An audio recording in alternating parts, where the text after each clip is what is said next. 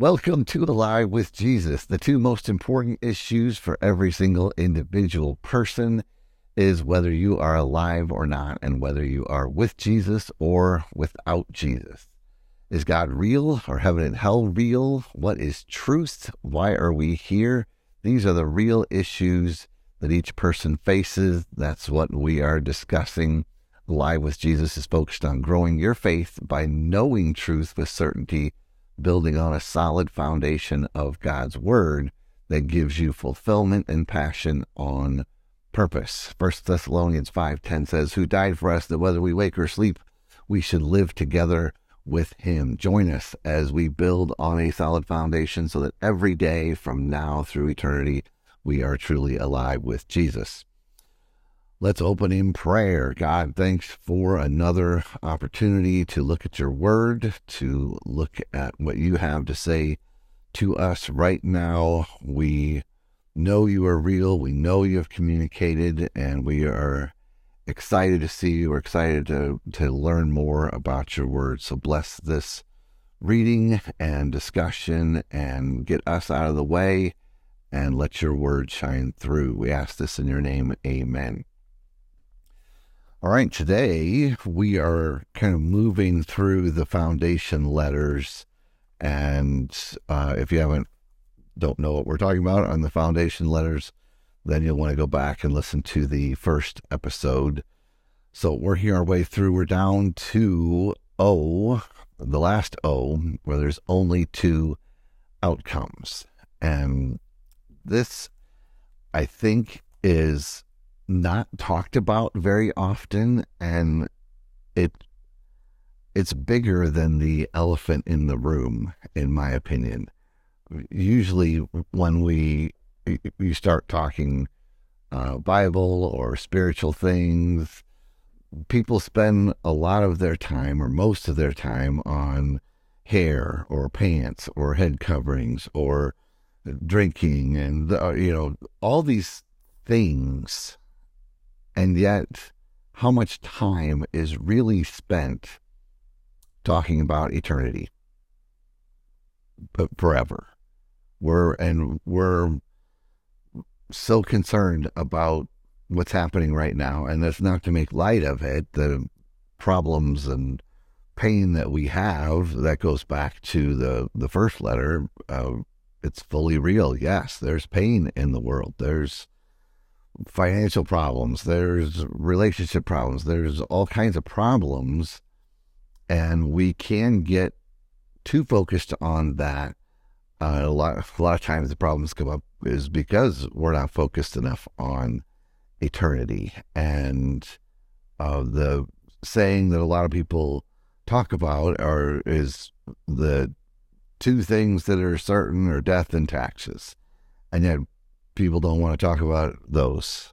It's just kind of odd in my mind that the things we know are going to happen, let's not talk about that. Let's focus on what's happening in politics. Let's talk about, it kind of amazes me. Now, maybe everyone, I guess there's two options. Everyone has thoroughly researched eternity, heaven and hell and death, and so it's just fully understood by everyone, so there's no need to talk about that anymore, so we can talk about other stuff.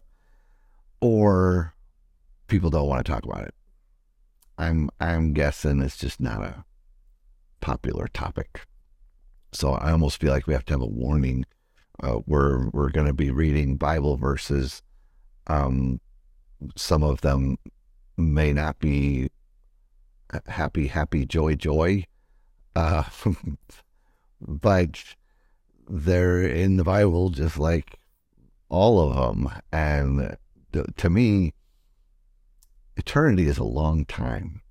It just sounds like, how old are you, Nathan? 23. Oh, my word. I'm going to be 24 next month. No, you're not.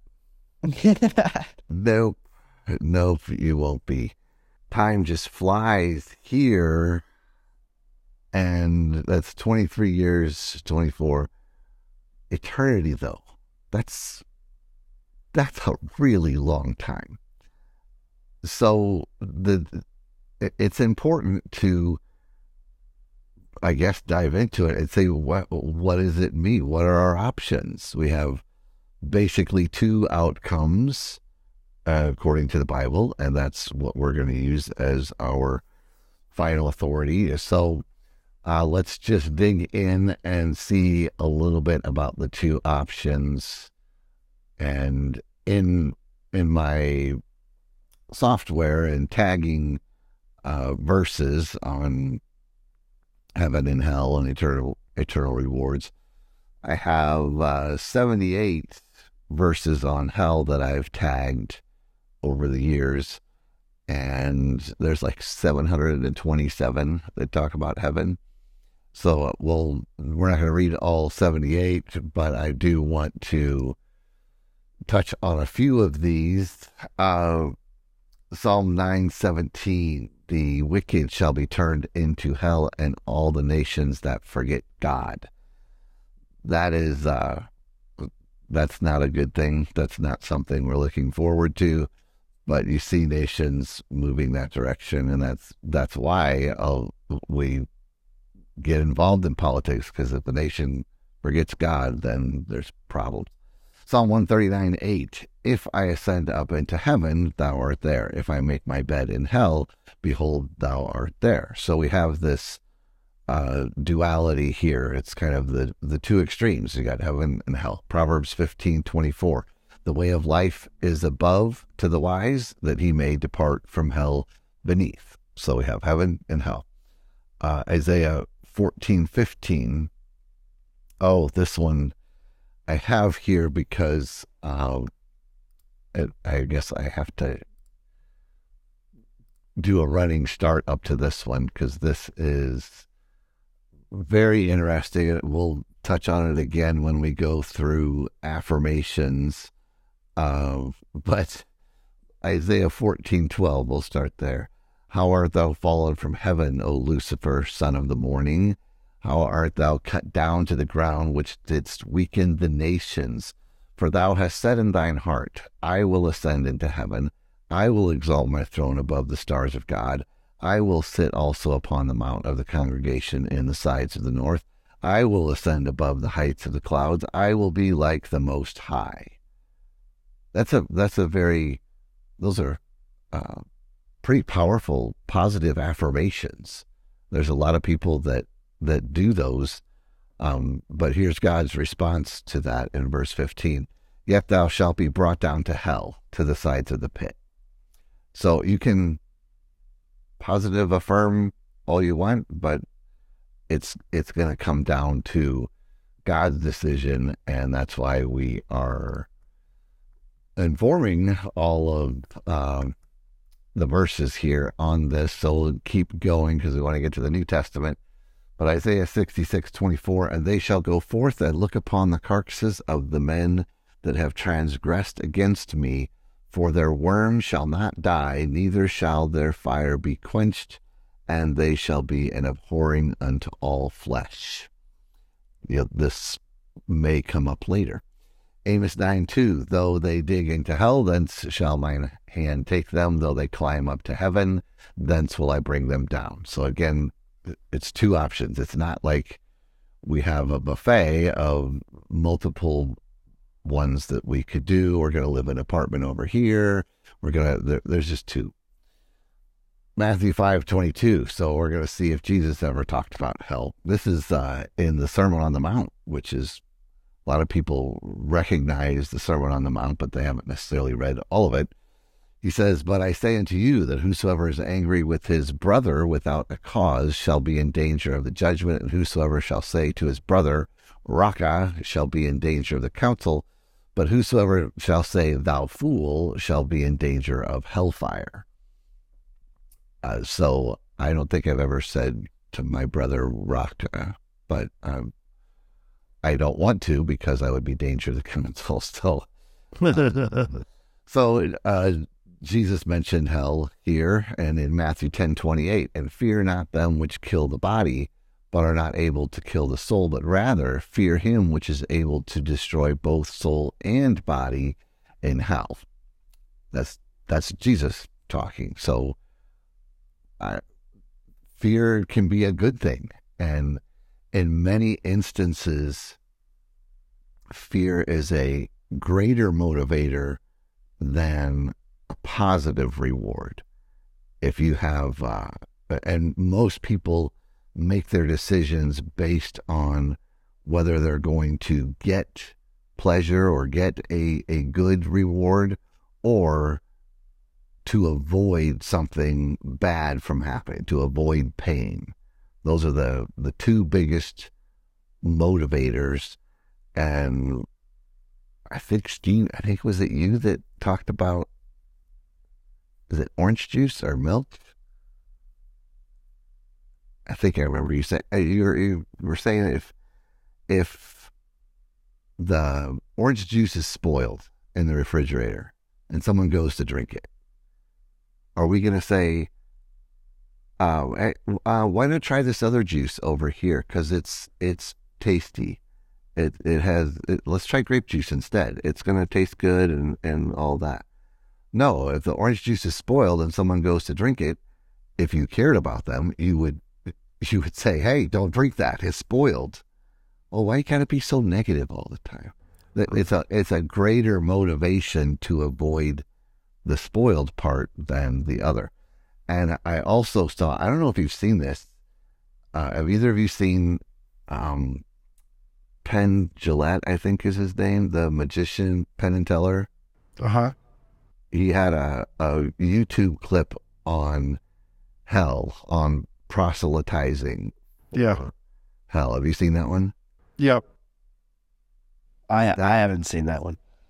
Well, I hate recommending others, but I thought it was, I recommended listening to atheists, but I thought it was very interesting hearing from an atheist perspective, because he's still an atheist, but basically he's saying, how much do you have to hate somebody? If you really believed there was a hell of eternal torment and a heaven of eternal life, if you really believed that, how much do you have to hate someone not to tell them?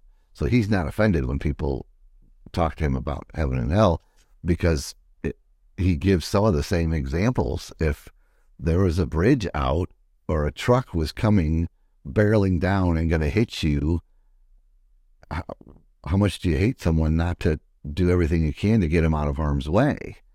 And so from an atheist perspective, he was saying this is out of love. And I also want to point out here, far too often when talking about heaven and hell or thinking about heaven and hell, it's done in the sense of other people. It's other people that are going to go to hell, or talking about someone else. But what I challenge you is, after we're going through this is you. This is your decision. This is, and if God saved you from hell, if you became truly born again so that you don't have to go to hell, that is, how thankful would you be for, well, we haven't even told what hell is, so I get ahead of myself. But it's just a powerful thought. Matthew, we did, the fear. That's what we were talking about, the fear. So it is a big motivator. And I think the more people understand their options of eternity, because there's only two, I think it should be pretty clear which one you want. Matthew 18:8, wherefore, if thy hand or foot offend thee, cut them off and cast them from thee. It is better for thee to enter into life halt or maimed, rather than having 2 hands or 2 feet to be cast into everlasting fire. And he repeats that for the eyes, but he does that again in Mark, so I'm going to go to that one after Matthew 23:33. This Jesus talking. What?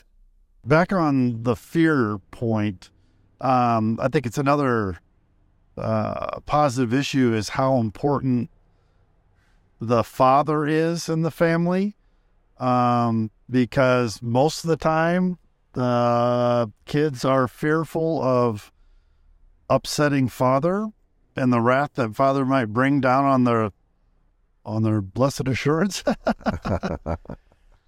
I mean, Nathan, how many times were you like, no, we better not do that because dad might not like that? Yeah, I don't need to. I don't want to say how many times I did that.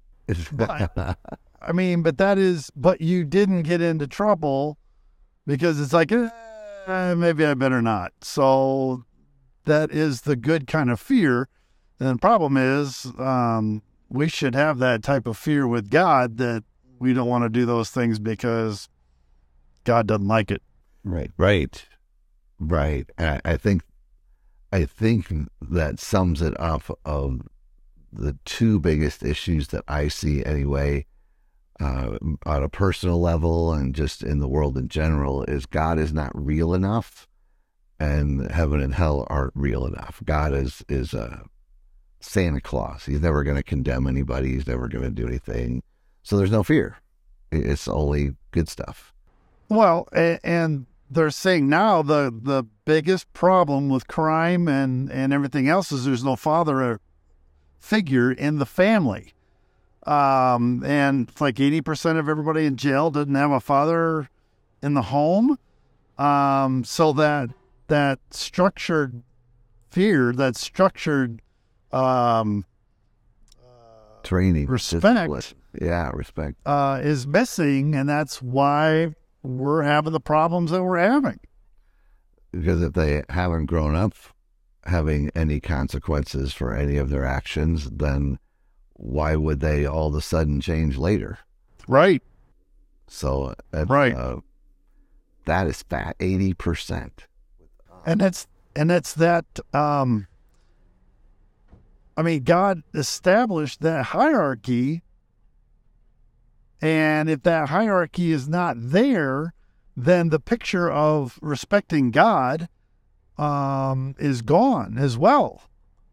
They're less apt to believe God until they are in major trouble. Right, and if all anyone hears is God is love and there's no consequences, right, hell is not a fear for them because all they've heard is God loves everyone and everyone goes to heaven. All dogs go to heaven, everyone goes to heaven. Well, if Jesus says broad is the road that leads to destruction, narrow is the road leads to life, and few there be that find it. Well, somebody's going. So I think this is where learning what Jesus actually said and seeing what does the Bible say about it. Instead of we haven't twisted any of these words, we haven't taken anything and had to really conflate it and go to some. It's Matthew 23:33. Jesus says, "Ye serpents, ye generation of vipers, how can ye escape the damnation of hell?" I don't think anyone is misunderstanding what he's saying. It's pretty clear. That's not nice. But yes, he said it to the Pharisees, but the Pharisees were unbelievers. You're going to send people away from the church if you keep talking like that. Yeah, that's not nice. Jesus said that. Well, we'll just keep going. Matthew 25:41. Then shall he say also unto them on the left hand, Depart from me, ye cursed, into everlasting fire, prepared for the devil and his angels. Ouch. That is, I do not want to hear that. That is a phrase. I don't care what language it's in. That would be the worst thing that I don't want that. I don't want to be where the devil and his angels are. Jesus calling me cursed. I don't want that. I don't want that. Mark 9:43. And if thy hand offend thee, cut it off. It is better for thee to enter into life maimed than having two hands to go into hell, into the fire that shall never be quenched, where their worm dieth not, and the fire is not quenched. He's quoting Isaiah 9:45. And if thy foot offend thee, cut it off. It is better for thee. Now, I'm not saying, I'm not literally telling anyone to do that. I don't know if we have to put a warning in here. I'm just reading what Jesus said. If thy foot offend thee, cut it off. It is better for thee to enter halt into life than having 2 feet to be cast into hell, into the fire that shall never be quenched, where their worm dieth not, and the fire is not quenched. And if thy eye offend thee, pluck it out. It's better for thee to enter into the kingdom of God with one eye than having two eyes to be cast into hellfire, where their worm dieth not, and the fire is not quenched. So it's over and over, Jesus has mentioned this. It wasn't just somebody caught him at a moment. Luke 12:5, but I will forewarn you whom ye shall fear. Fear him which after ye have killed hath power to cast into hell. Yea, I say unto you, fear him. And I think, part of this, you hear some phrases of people. Well, if that's what God is like, then I don't want to be around him. I'd rather go to hell and party with my friends. Well, one, it's not a party. We just read what Jesus said. It's torment eternally, forever. But I guess if someone has that power, he can kill and cast into hell, that even if you don't like them or if you don't like their methods, if you can't stop them from doing that, aren't you going to respect or fear them enough to say, okay, well then I don't want to make them mad if they have that kind of power? I'm going to show him, I'm just going to go to hell and live it up anyway. No, you didn't hear what he said. I don't think that means what you think it does. Yeah, it's not there. So at least, on a personal level, I can't beat God. There's nothing that I'm going to say when I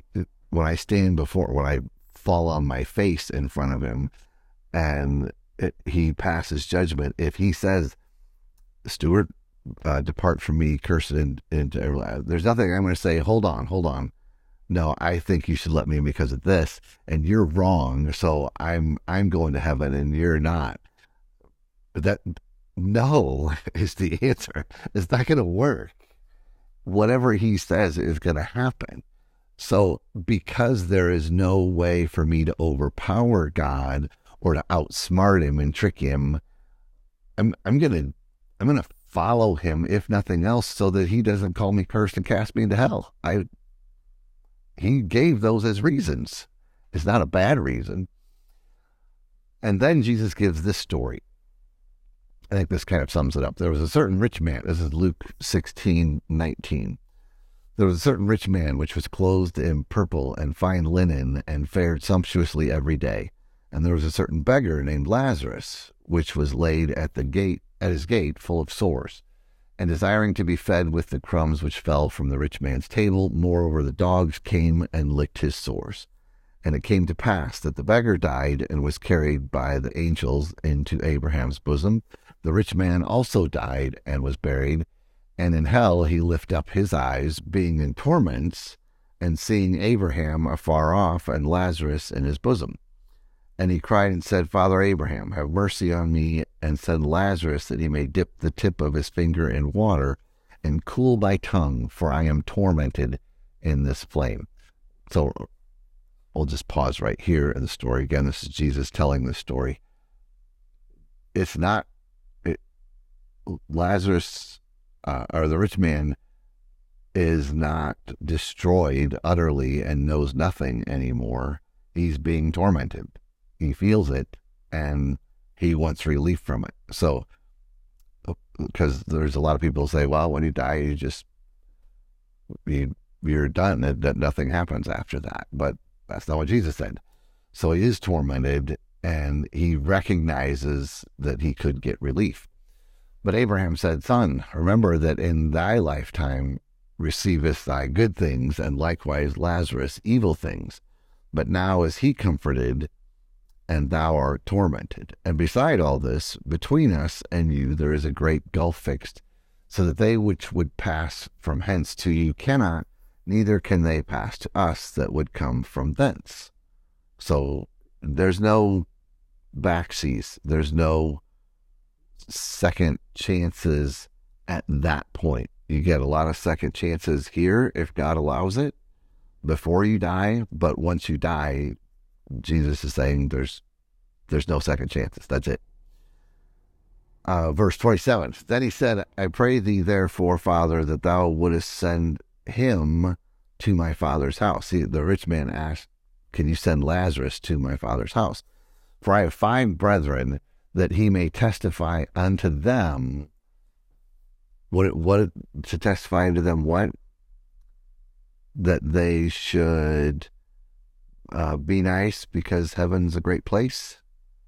That there could be some consequences, so you might want to rethink this rich man is saying that he may testify unto them, lest they also come into this place of torment.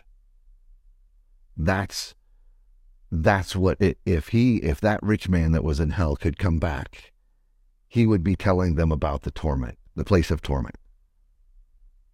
People don't want to say you shouldn't talk about hellfire and brimstone. That is exactly what this guy wanted to tell others about. He's there. Abraham said unto him, they have Moses and the prophets, let them hear them. And he said, nay, Father Abraham, but if one went unto them from the dead, they will repent. And he said unto him, if they hear not Moses and the prophets, neither will they be persuaded, though one rose from the dead. For if, anyway, it's amazing to hear Jesus talking. This is not Stuart, Steve, and Nathan giving a hypothetical.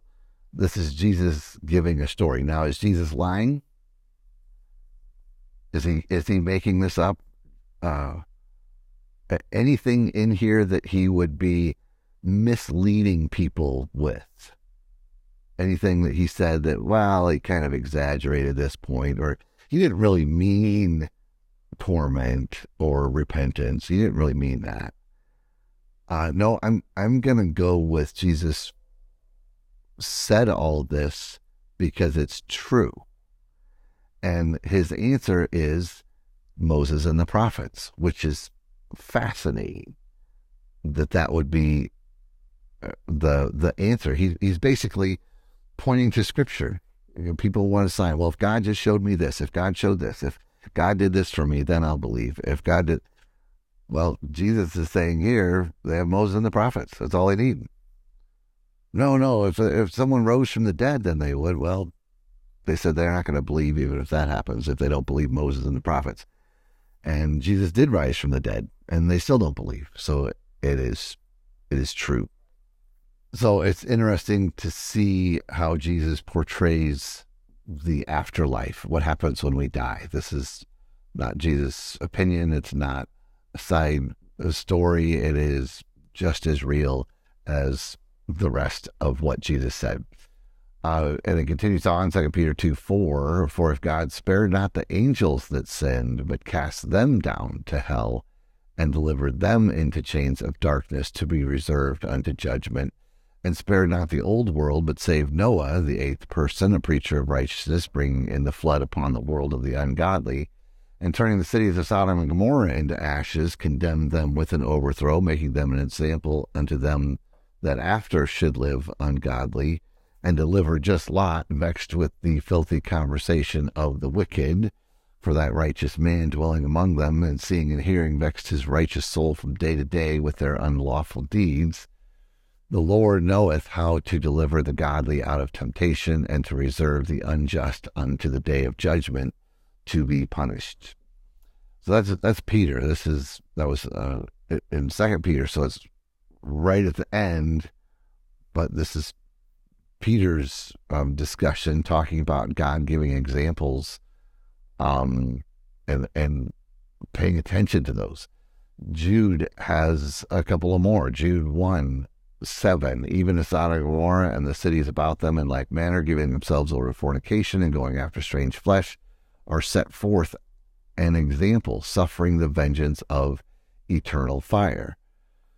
Revelation 1:18, I am he that, this is Jesus talking, I am he that liveth and was dead, and behold, I am alive forevermore, amen, and have the keys of hell and death. Now that is the person I want to know.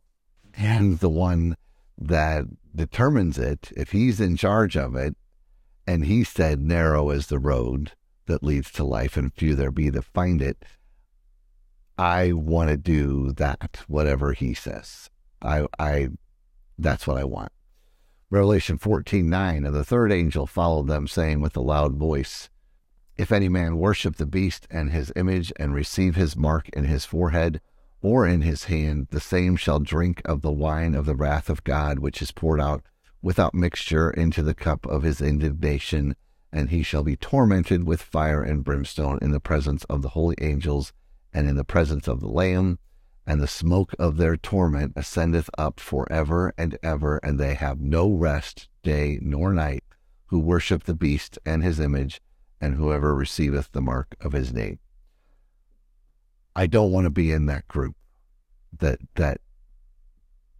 angel comes out. That's in Revelation, so we know what's coming, and the mark of the beast. And some people kind of don't want to talk about the mark of the beast, but there's no qualifications here. It says if anyone takes it, this is their end result. I don't want that, and I don't want anyone else to have that. Like Penn Jillette said, how much do you have to hate somebody not to tell them that this is what's coming? Right. In addition, well, let me read the last one on hell, because I do want to get to heaven. We're halfway through, so we got to do both. Revelation 20:10, and the devil that deceived them was cast into the lake of fire and brimstone, where the beast and the false prophet are, and shall be tormented day and night forever and ever. And so this is playing it out, showing what's going to happen in the future. And we read the other verses prior that said that's the destination for those who aren't born again, who aren't following that narrow path. So again, it's easy to think about others. Well, I don't want other people to go to hell, but I also have to remind myself, and I do this when I go through these foundations, this is where I was. That was my path. That was where I was headed. And living with Jesus day to day, which is our big focus, and following his plan, the one who holds the keys to death and hell, that he is the one that is preventing this from happening if I follow his ways. How thankful should I be? What can compare to that? What has anyone done for me or you or anyone that can compare to that gift that we get eternal life, which we haven't even talked about heaven, but it's not this. I'd say that's a win. Even if it was you live forever in a shack and you have to eat manna every day, well, you're not being tormented day and night forever and ever. So I'm going to go with the shack and manna every day. That's not what heaven is. I'm just giving an example of that. So this is pointing to me personally, the gratitude. How much gratitude do I have for that? Or is this okay, God, I recognize that I'm born again, so I'm in the book of life. You're not going to send me to hell.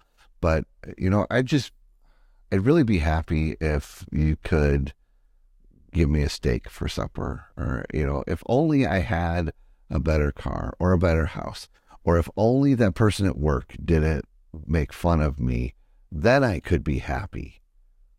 Or I'm just so, we let the cares of this world supersede and become a higher effect on us than what God has done for us. And I'm pointing myself the same way.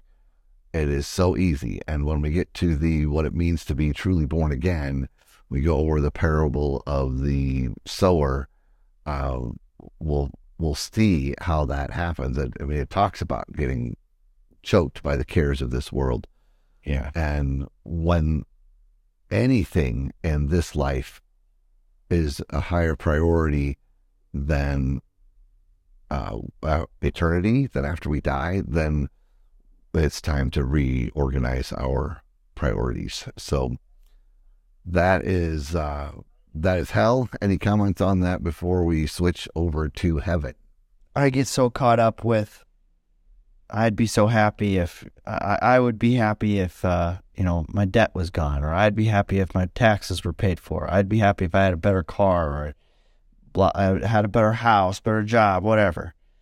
And what's interesting is that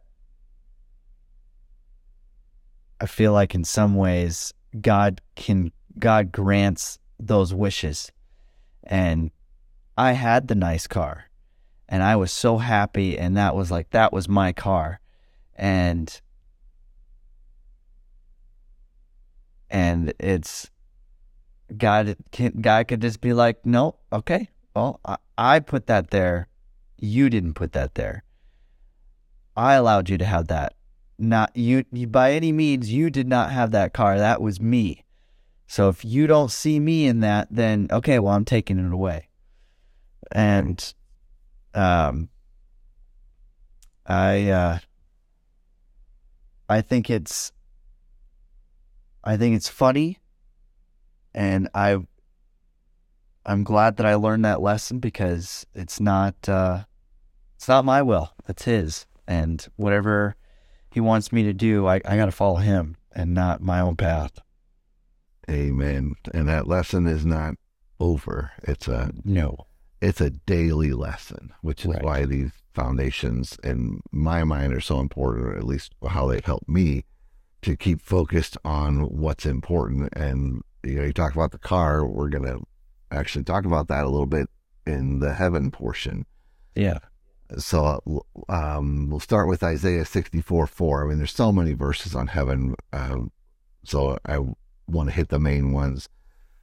For since the beginning of the world, men have not heard, nor perceived by the ear, neither hath the eye seen, O God, beside thee, what he hath prepared for him that waiteth for him. Now, this really could be the only verse we needed, if we truly believed it. And a lot of people will kind of get hung up on, well, what's heaven going to be like? I mean, what are we going to do all the time?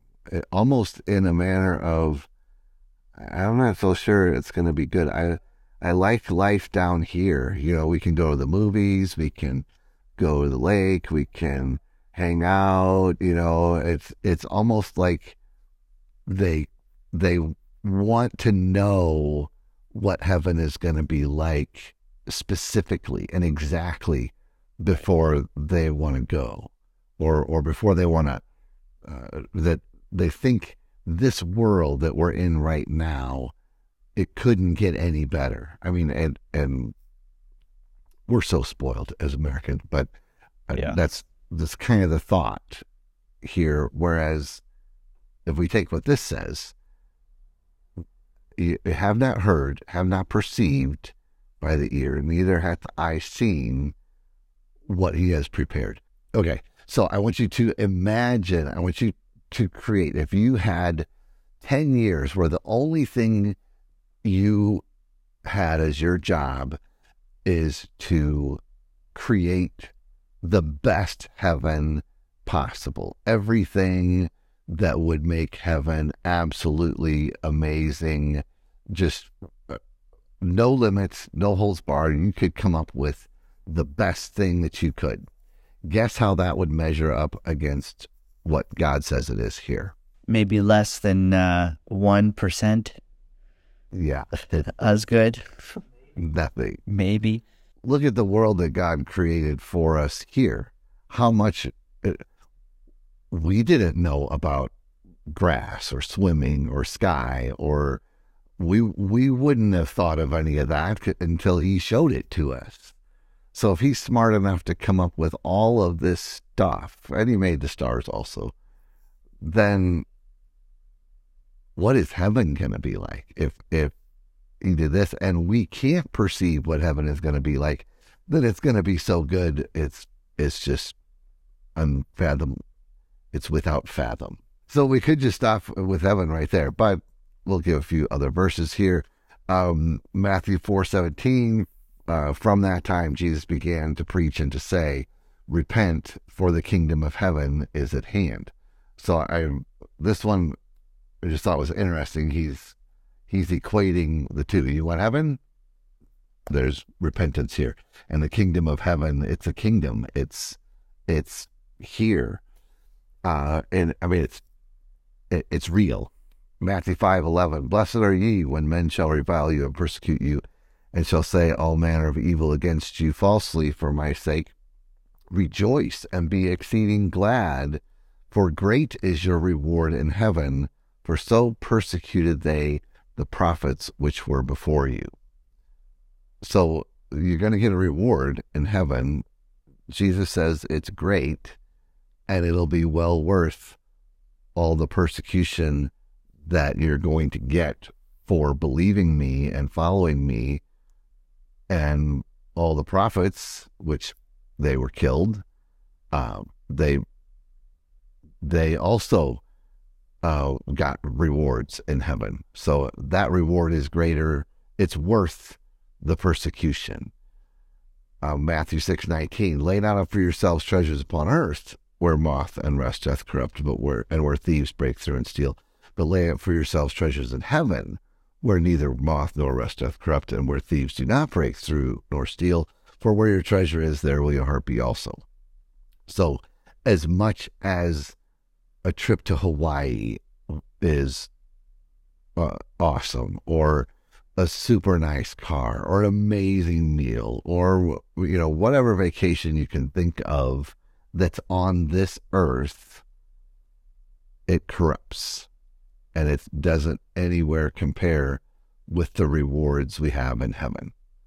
So it's a duality that he's showing, and that's what our priority should be. We want to get to where those rewards are far greater, and that, I think we covered that in the manifesto, all the eternal rewards, if you want to check that out again. And let's go to Matthew 19:21. Jesus said unto him, if thou wilt be perfect, go and sell that thou hast, and give to the poor, and thou shalt have treasure in heaven, and come and follow me. So he was talking to the rich man, and not the same one as Lazarus, but another one. So Jesus is saying none of the most wealthiest person is nothing compared to the treasure in heaven. Just get not saying go get rid of everything as a prerequisite of the gospel, but this guy, he had that as a higher priority, and I guess I should read the conclusion of that one, because I think it's in this one. Yes, in verse 22, Matthew 19:16. And behold, one came and said unto him, Good master, what good thing shall I do that I may have eternal life? That's a good question. What do I have to do to get eternal life? And he said unto him, Why callest thou me good? There is none good but one, that is God. But if thou wilt enter into life, keep the commandments. He saith unto him, Which? And this is just typical humans. This is how we do it. So we're talking about heaven and hell. This amazing place, heaven. This horrible, horrible place, hell. And say, what's the least I need to do to be able to get to heaven? So Jesus says, keep the commandments, instead of a response of whatever you say, awesome, great, I'm whatever you say, your will. It's, well, which one? I mean, all of them, really? Jesus said, thou shalt do no murder, thou shalt not commit adultery, thou shalt not steal, thou shalt not bear false witness, honor thy father and thy mother, and thou shalt love thy neighbor as thyself. The young man saith unto him, all these things that I kept from my youth, what lack I yet? Jesus said unto him, If thou wilt be perfect, go and sell what thou hast, give to the poor, and thou shalt have treasure in heaven, and come and follow me. But when the young man heard that saying, he went away sorrowful, for he had great possessions. Then said Jesus to his disciples, Verily I say unto you, that a rich man shall hardly enter into the kingdom of heaven. And again I say unto you, it is easier for a camel to go through the eye of a needle than for a rich man to enter into the kingdom of God. When his disciples heard it, they were exceedingly amazed, saying, Who then can be saved? But Jesus beheld them and said unto them, With men this is impossible, but with God all things are possible.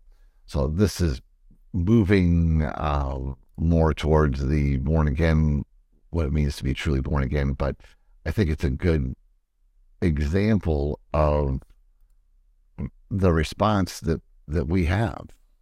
We're talking heaven. We're talking eternal life. Anybody here created a way to do that yet? No, we haven't. So we're talking about eternal life, no pain, no sorrow, no problems, no theft, no stealing, no murder, none of that, no torment. What all do I have to do for that? Who's negotiating here? This is not a negotiation. This isn't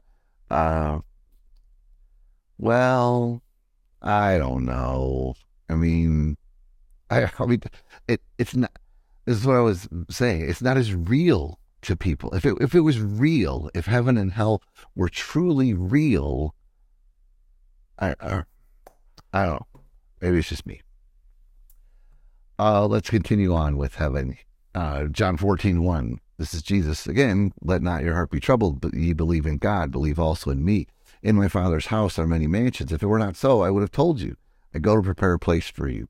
And if I go and prepare a place for you, I will come again and receive you unto myself, that where I am, there ye may be also.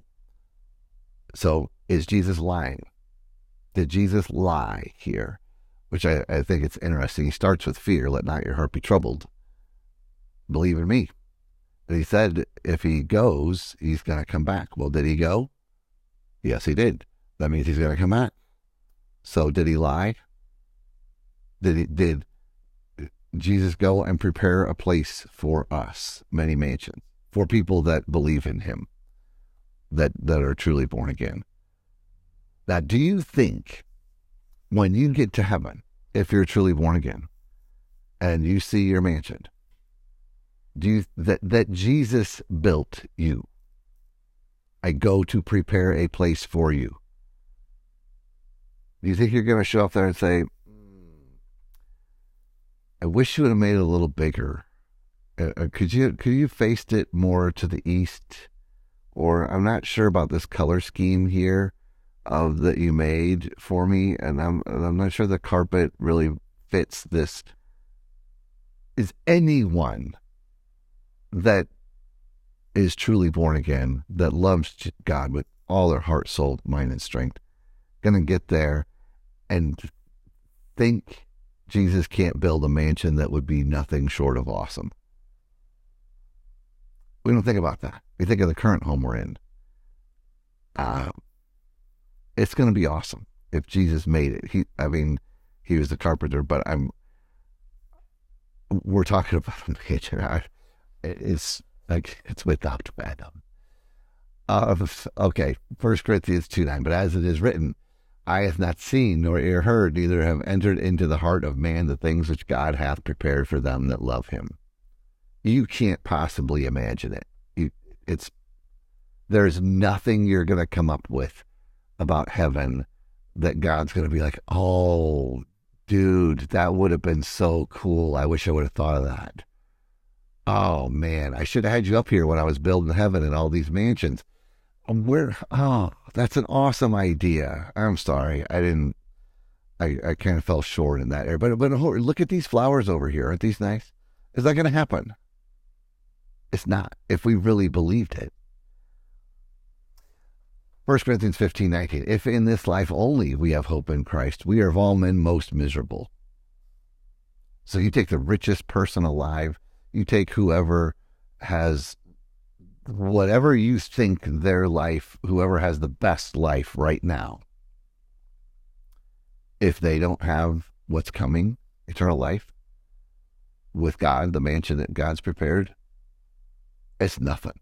It's miserable. Not you have $40 billion. I have $41 billion. No, it's not that. They're going to be miserable.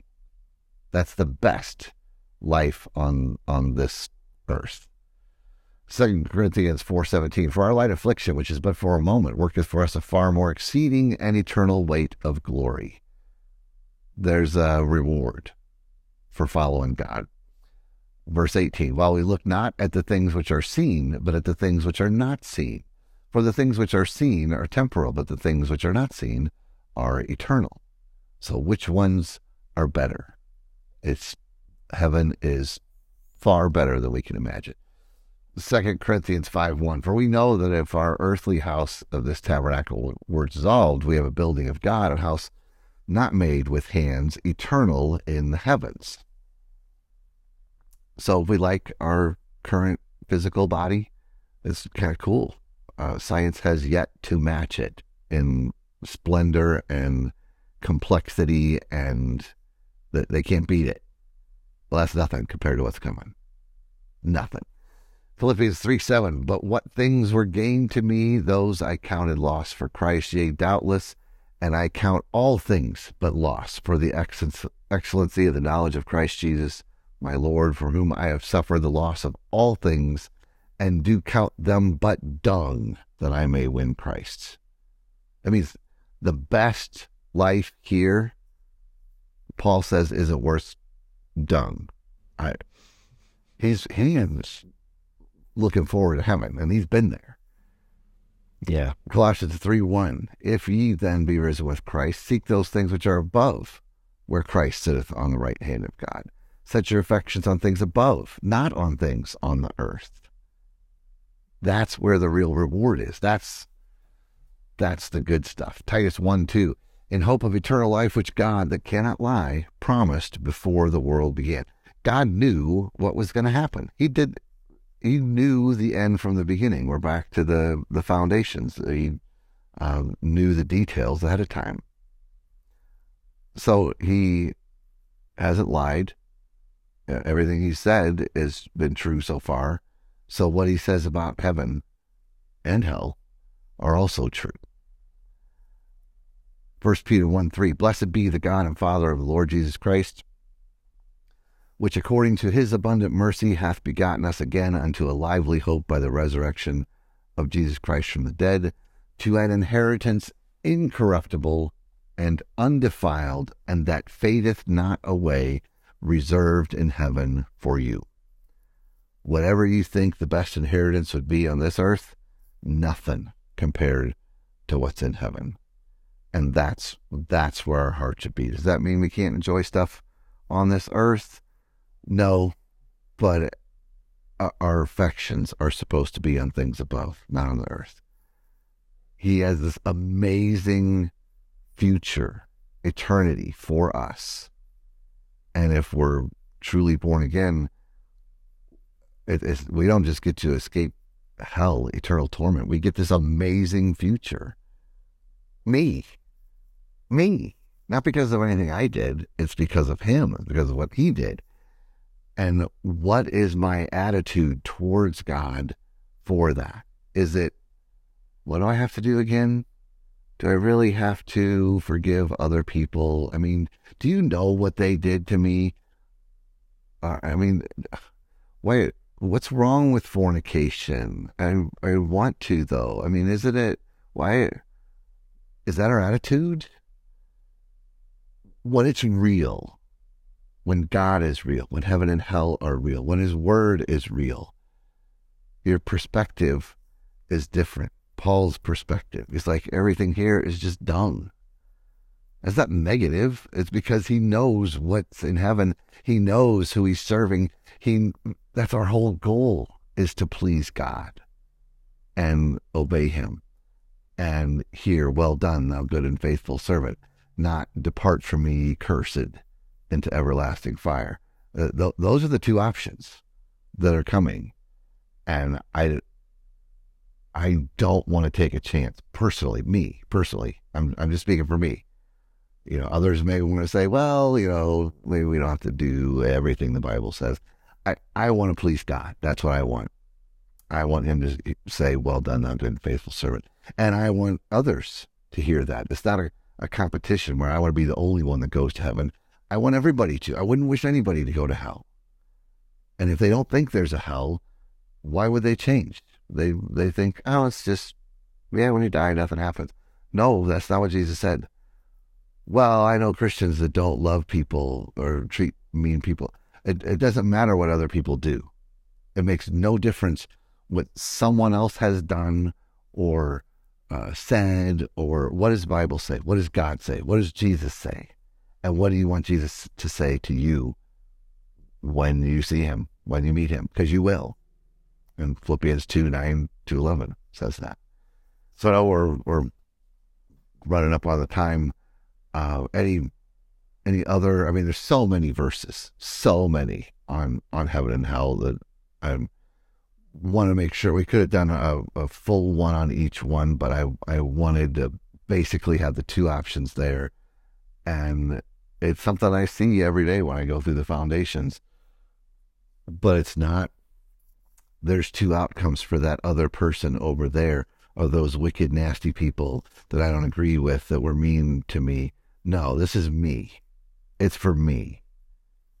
And how can I help someone else see that God is real and that eternity is real, and help them see the Bible is true?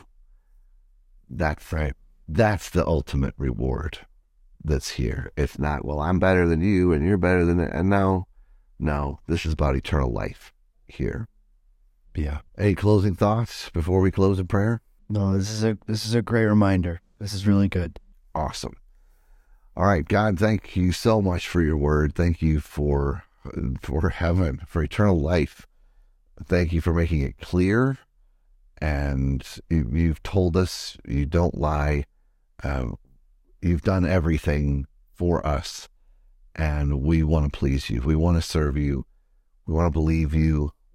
Help our unbelief. Help us to stay true to your word and your will, and not our will, but yours, and focus on what you would have us do with those we come in contact with, as well as just in our personal lives, that we do set our affections on things above, and specifically you. You are worthy of all praise and all glory and all honor, and we thank you for this amazing gift of eternal life.